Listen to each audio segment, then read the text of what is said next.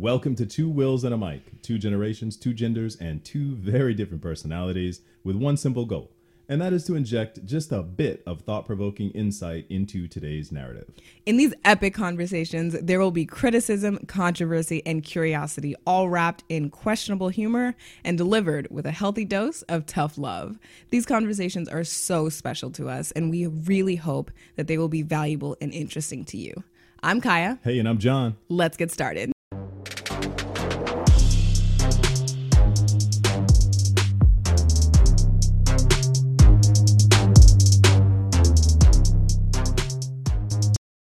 Hey, Dad. Hey, how are you, Kaya? I am just great. And you? I'm doing well. What's on your mind today? Well, COVID. Oh my God! There's that. How could it not be? It's everywhere, apparently. Yeah, apparently. That and the flaky yellow friend that we call pollen. Oh, yes. There's that too. Well, that's nicknamed Georgia Sunshine. Yeah, it's not my sunshine, that's for sure. Understandably so. So let's talk about COVID. Yeah. Why don't we open with that? Let's talk the current narrative. Let's go for it. What does that look like today? I just found out something pretty exciting. Okay. Yeah. Congratulations, by the way. Oh. Yes. The United States apparently now leads the world in COVID-19 cases. Oh my gosh. I feel like that deserves an applause. Absolutely. Absolutely. Because once again, the U.S. are the undisputed front runners, of course. Wow. That's great. It's awesome that the U.S. had the opportunity to shine in something since the Olympics have been postponed. True. True. This is like the disease Olympics. Exactly. Yeah, and what are we? Winners. Finally. That's right. Winners.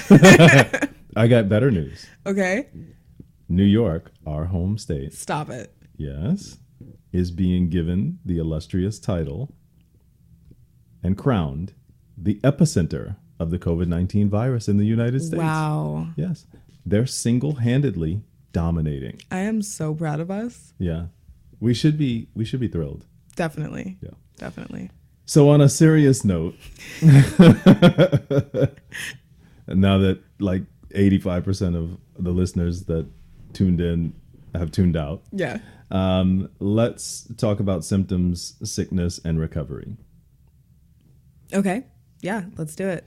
Why don't we start with symptoms? So COVID-19 symptoms. Yeah. So the most common symptoms for COVID-19 are reported as being fever, tiredness, dry cough, and then some patients have reported experiencing aches, pains, nasal congestion, runny nose, sore throat, or diarrhea. And it seems like this is kind of a broad range. It seems like they have a kind of a base understanding of what the symptoms are. But I've been hearing different variations of like added things. Some people who have said that they've tested positive have experienced a bunch of different things that they weren't mentioning before. Like I saw one article from, I believe it was the New York Times, that was saying that somebody who had tested positive reported that they had lost their sense of smell and taste before finding out that they had tested positive.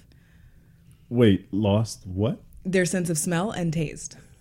Wow. Yeah. Okay. Whether that came back or not after they, started recovering, I don't know. But apparently that could also be one of the symptoms. That is special, let's just say. Yeah, exactly. So your fever, your symptoms sound very similar. Let me take a look. I'm just pulling up symptoms of the flu, and it looks like the typical flu symptoms are a fever, a cough, sore throat, chills, muscle aches, congestion, runny nose, headaches, fatigue or loss of energy. Could be a loss of appetite, dehydration, fever, flushing, sweating, sneezing, chest pressure, head congestion, nausea, shortness of breath, sore throat, and some swollen lymph nodes to go along with it. it sounds to me like the symptoms for the coronavirus are a lot like the symptoms for the flu.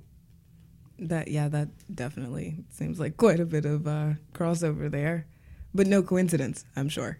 No, probably not. There's a ton of hype and media attention being given the COVID-19, and potentially rightfully so. I understand that this particular variation has a propensity to live in the air longer, live on surfaces a bit longer, and is more easily transmissible. But I'm curious in terms of numbers, just looking at the overall impact. So that's how I think, as you know. Apparently, there's approximately 255 cases of COVID-19, aka coronavirus, per 1 million in the U.S. Wow.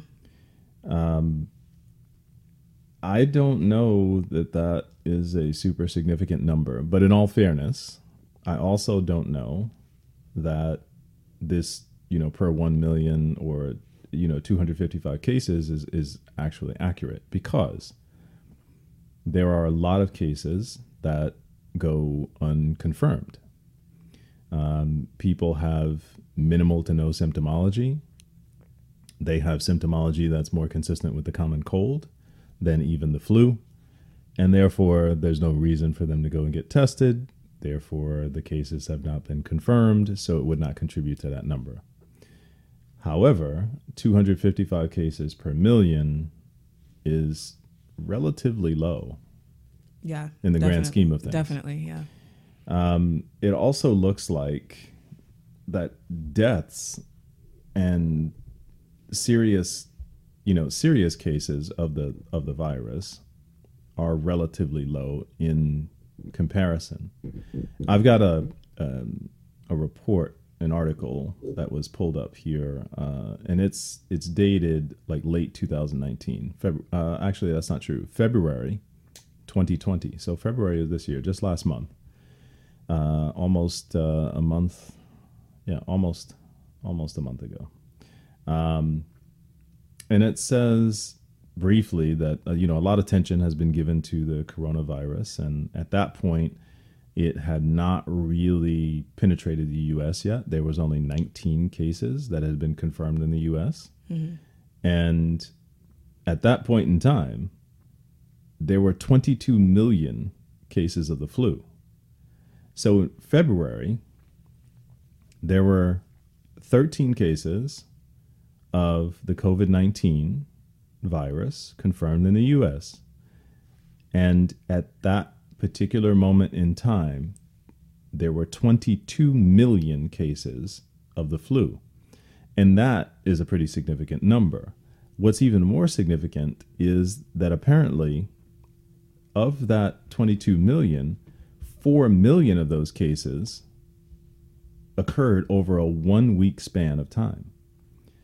And as we know, February is kind of just not quite the apex or the middle of flu season. So they predicted that flu activity will only continue to increase in the upcoming weeks. Now, this was dated February 13th. The upcoming weeks would put us basically at the end of March, mm-hmm.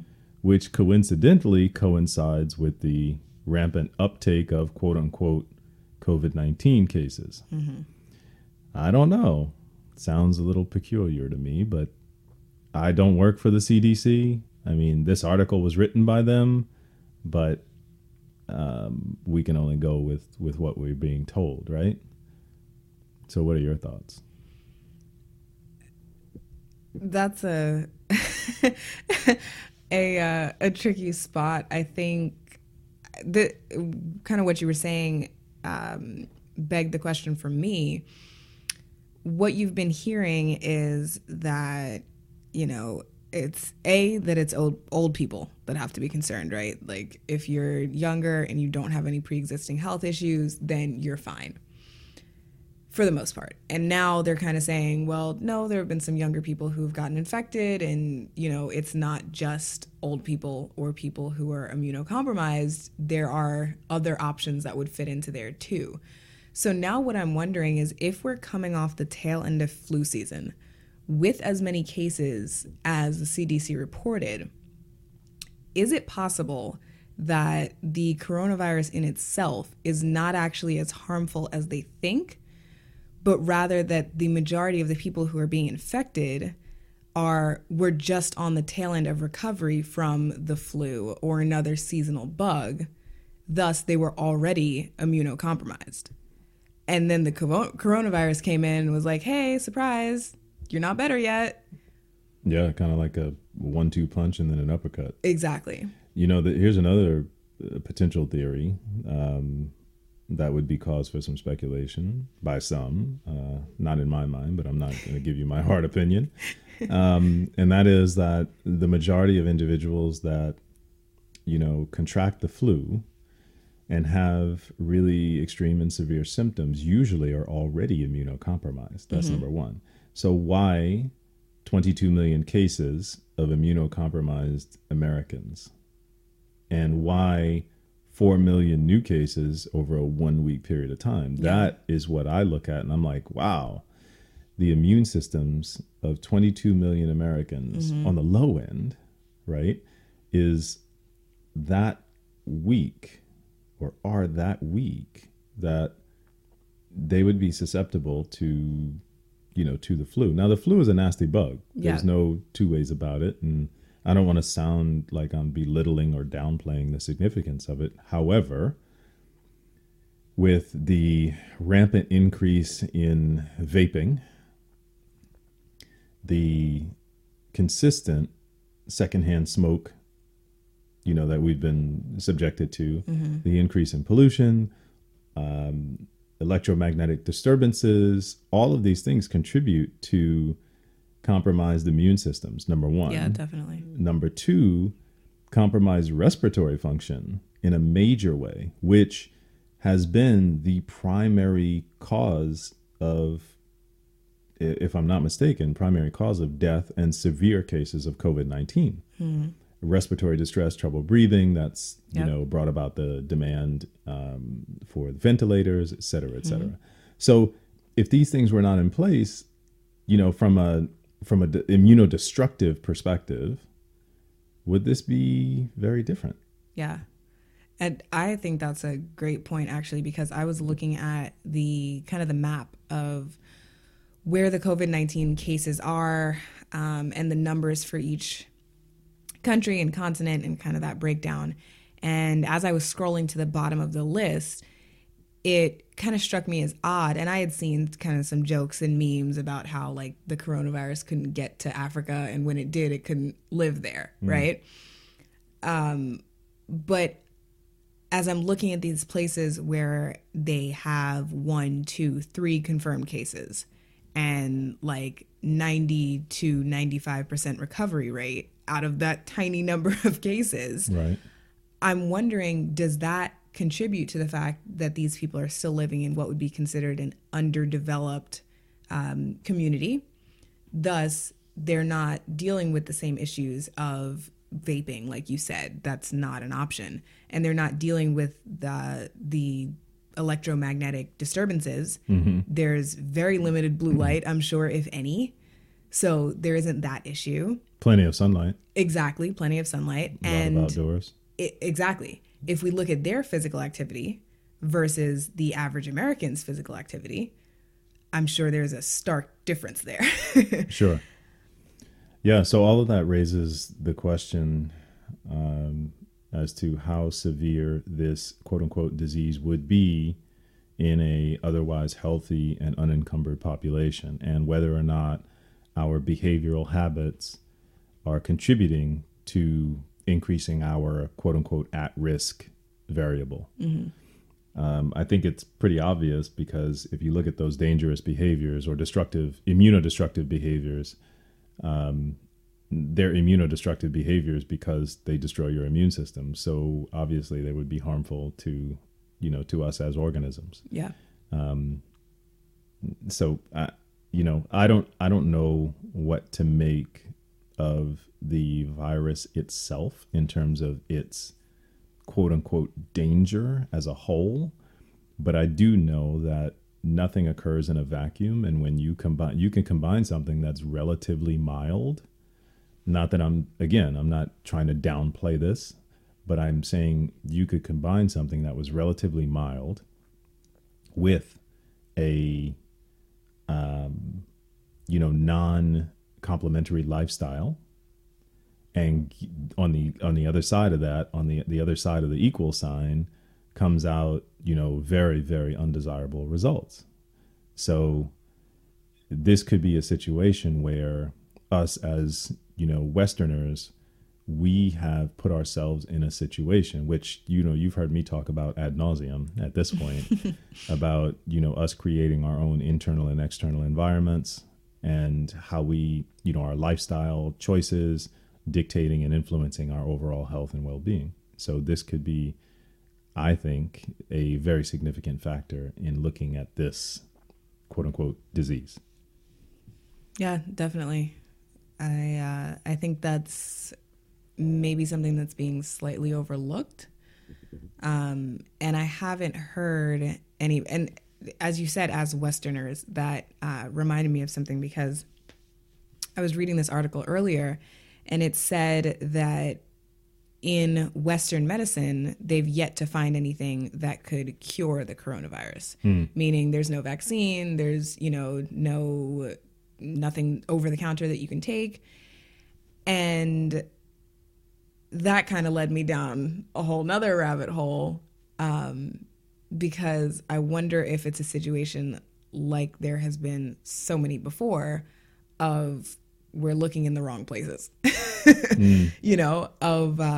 there are cultures and communities that have the answers. And if you look to them, just like with happiness, just general happiness, if you look at America and you look at the stats, America is not the happiest country. No, I don't think they've ever been. No, not by any stretch of the imagination. Exactly. And statistically. But that's not because the answer to that doesn't exist. Because if you look at a bunch of other cultures, they figured it out. Isn't it something like Finland or I think so, or Iceland is the happiest nation on the planet? And that's crazy because they spend like 3 months in the dark, or something like that. And then you contrast that against a place like Seattle, which has an inordinately high depression rate and suicide rate, and people have said, they speculated that it's related to it's constantly overcast. Well, not constantly, but there's by majority it's overcast, and it rains a lot or a fair amount, and this is the contributing factor. And I'm like, I don't know. There are much more severe climates in the world where people actually, test and score much higher on the happiness and fulfillment scale. Yeah. So I don't think that's it. Yeah, exactly. Exactly. It's got to be something else. You may be a bit misplaced here. Yeah. Yeah. Well, let's jump to kind of the next line item here, which would be sickness. We talked about symptoms, but like when you have the coronavirus, what does that look like? Are you bedridden? Do you, are you like 108 fever and, that kind of thing? Like what's going on? So that, and again, what I've seen from different articles, CDC, New York Times, Washington Post, everybody, it seems to literally vary by person. I've read about quite a few cases and recoveries, and they all seem to have different stories. There are some things that overlap, like, oh, I had a fever and I had a fever. But there are some people who they say that they've tested positive and technically they have it, and they're like a week and a half in and they still have no symptoms. So isn't that, see, again, I find this really odd. Yeah. That we have not seen any interviews. Maybe it's just me because I don't watch the news. But I haven't heard of any interviews, like live interviews of people like, I have the coronavirus. I got it. I believe I was infected on such and such day. I'm on day 17 and, here's what it's like. Yeah. Right. That's crazy because I know. Well, yeah. Yeah. I mean, we see people with colds and flu all the time, but I just haven't seen any. Yeah. I know there are a few that have been done. I know Oprah did one with Idris and Sabrina Elba. And I know that there was a basketball player who I believe did a virtual interview with Robin Roberts. But was the microphone 6 feet away? No. Oh. He was recording. It was like cameras like right in front of his face. Like, dude, can't even. That's not good framing. But do you even vlog, bro? No, but but I think, and this could all be conspiracy, but I'm going to choose to live in my own bubble with this. But if you look at how Idris Elba has talked about how he maintains his mental health, how his outlook on life in general, he seems to be the type of person who is not pessimistic generally and chooses, even when there's a whole cloud of negativity happening, to actively seek the positive. Right. And I didn't personally watch his interview or their interview with Oprah, so I don't know what was said, but I did see the thumbnail and he was definitely smiling, and all I've seen of him since him saying he was, tested positive has been smiling. So I'm wondering if there is a mindset correlation. Okay. Because, and I believe 100% in mass hysteria phenomenons. So I think that there are a lot of things that the spread of them could be slowed down if they were not given media coverage.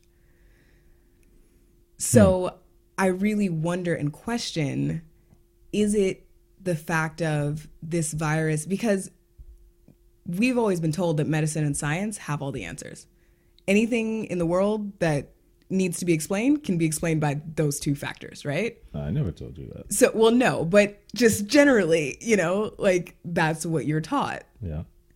So is it really that this is just a medical mystery and they just really cannot figure it out and it's every single case is different? Or is it that every single person is choosing to deal with this differently? Okay, hold on. I just pulled up this text interview that Idris did with Elba. I'm okay, I told her. I feel fine. He explained that he has been almost entirely symptom-free with no fever and some shortness of breath that he attributes to the high altitude more than the virus itself. Mind you, he's in Mexico where, he's at altitude. Yeah. And he came from the UK. So of course he's going to have altitude issues. Yeah. Everybody would. Yeah. That's typically normal. And altitude issues, consist of shortness of breath, lightheadedness, those types of things. Yeah. In severe cases, even nausea and passing out. But so he says, where did I leave off? To the altitude more than the virus itself. If I'm really honest, it's been incredible just to sit still, he added. I never sit still. And so from a mental point of view, I feel pretty focused. So this was his, overview of how the coronavirus has hit him. Elba pushed back on some conspiracy theories about the virus, explaining that it became all too real for him when he got his positive test result. But he also accused the media of scaremongering and framing the crisis in an overly dramatic way. Had I not been on a film set, I don't think I would have been able to get a test as easily as I did, Elba said later, acknowledging the special treatment that celebrities have been receiving during the crisis. And despite not showing any symptoms, he was tested and given a chance to get any necessary treatment and prevent the spread by quarantining himself. So it was pretty interesting. That dude said,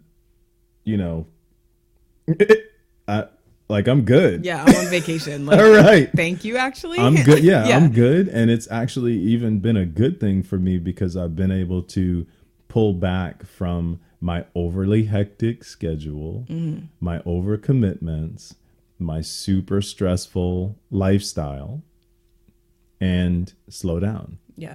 And if you look at some of the immunocompromising behaviors, stress, huge contributor. Lack of sleep or poor sleep quality, another major contributor. So this dude is saying, oh, I'm basically on a forced vacation. And because of that forced vacation, I'm doing better. Yeah. Some food for thought. So, yeah, I mean, pulling on that thread a little bit more, he also said, scaremongering and media and so on and so forth. So that leads me to how much of this is hype and hyperbole? Like, how much is the media enhancing the manifestation of symptoms in individuals? Yeah. What are your thoughts there?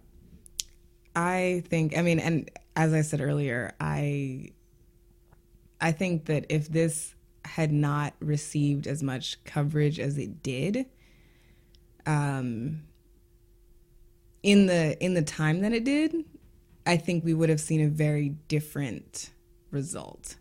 And I'm not saying that to say that this isn't real or, that it's not an issue that should be paid attention to, but I think that this is being handled as more of a publicity stunt almost than it is a global health crisis. So that's my personal view. And I'm just going to toss it out there that it's convenient timing that this is happening right before the election. But who knows? Who knows? Yeah. Okay. Well, speaking of belief and mindset and influence by outside sources, there was a book written by Dr. Bruce Lipton, and it's called The Biology of Belief. And it's a fantastic book, super insightful. And in that book, he discusses how on a very, I'm oversimplifying it here, but on a very, very basic level, what you believe influences reality from a physical nature, from a physical perspective. And, Wayne Dyer had a quote. It says, when you change the way you look at things, the things you look at change. And that was loosely based on quantum physics, when the discovery of the mere observation of a particle changed the behavior of the particle. Yeah. So having combined all three of those, kind of triads of wisdom, if you will, it becomes very interesting when we look at how the media's influence has,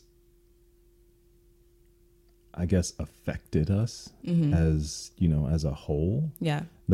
It's pretty crazy. It's not new by any stretch of the imagination. I mean, there's no surprise that, the media has a huge contributory influence on mindset. And if you doubt that in any way, shape, or form, or you think that we are, potentially elaborating or embellishing in any way, just look at how much money is spent in political campaigns. I was just about to say that. On media. Yeah. Right? Yeah. So there's got to be an obvious connection between the manipulation, control, influencing the media and its ability to influence our thoughts and ideas and feelings and emotions and behavior. Yeah. So there's no logical reason to think that this would be any different. And I wonder if the media were more aggressive in a different way, if we would be, speculating on an outcome of a different type of story. Yeah. That's a great point. And I think that that's definitely something to be considered, because I was thinking the other day about how we've heard so many reports about how people, there have been so many deaths and there have been so many quarantines and there have been so many confirmed cases. But what we're not really hearing is the fact that there have been so many recoveries and the fact that there are so many people who have technically tested positive, but are, they said 2 weeks is the time, like that's the time limit, right? So they're 4 weeks out and they're good. Like they had no symptoms and they're just chilling, like waiting for it to, die down and get under control. But we're not blasting that. So we're putting into these media outlets, Italy, for example, how much that was blown up. And obviously that's so sad. But I was looking at the numbers earlier, and yes, there have been a significant amount of cases in Italy, but there have also been quite a few recoveries in Italy. Mm-hmm. But we're not hearing that. Yeah. So, just, again, food for thought. It looks like the World Health Organization is reporting approximately 2 weeks for, mild cases, and 3 to 6 weeks for patients with severe or critical cases. I don't know. Yeah, and I'm seeing here, I'm on the same website, World Health Organization, mm-hmm. And they're saying that about 80% of cases recover from the disease without needing special treatment, and B, around 1 out of every 6 people who gets COVID-19 becomes seriously ill and develops difficulty breathing. So those numbers in themselves are something to look at, because if we're saying that about 80% of cases recover, that's pretty good considering that this is a pandemic. Yeah. CNN did published an article 6 days ago saying that the data from China shows the majority of people with COVID-19 only suffer mild symptoms and then recover. In all fairness, any data coming out of China is suspect. But again, it's probably worth looking at. But as far as recovery goes, it looks like, the differentiation between infected, male and female looks almost almost equal. Mm-hmm. But curiously, there have been more men that have actually died from the virus than women. Mm-hmm. And, speculators say in this particular article that is most likely largely influenced by lifestyle changes. In terms of, substance abuse, the ratio is heavier on the men's side. Yeah. In terms of lifestyle, immunohazard, behavior, men are a little bit heavier on the lifestyle. Men tend to, there are more male smokers in the world. That's what I was just going to ask. Is that related to the smoking ratio? I think so. And I don't know about you, but I just here, in our little small corner of the world, in terms of vapors, I would say 90 to 95% of everyone I've seen vaping was probably a male. Yeah. And, of different ages, sadly. Yeah, exactly. But male. So I would think that those behaviors are complementary to, compromised immune systems and putting yourself more at risk. Yeah. So what is your generation like, your contemporaries? What are they saying about this whole thing? I know you're chatting with people, texting. Yeah, as I always do. So first of all, I want to say that this quarantine is pretty much how I live every day. So it's kind of not much different. The only difference is that I can no longer go to the store and the mall to spend money that I shouldn't necessarily be spending. So honestly, it's probably been better. But as far as my peers, it's kind of It's kind of been mixed. As far as my friend group, I have some that are like super freaked out about it. From a personal standpoint, I have. I'm going to have a sip of water. Is that okay? Okay, yes, you go ahead.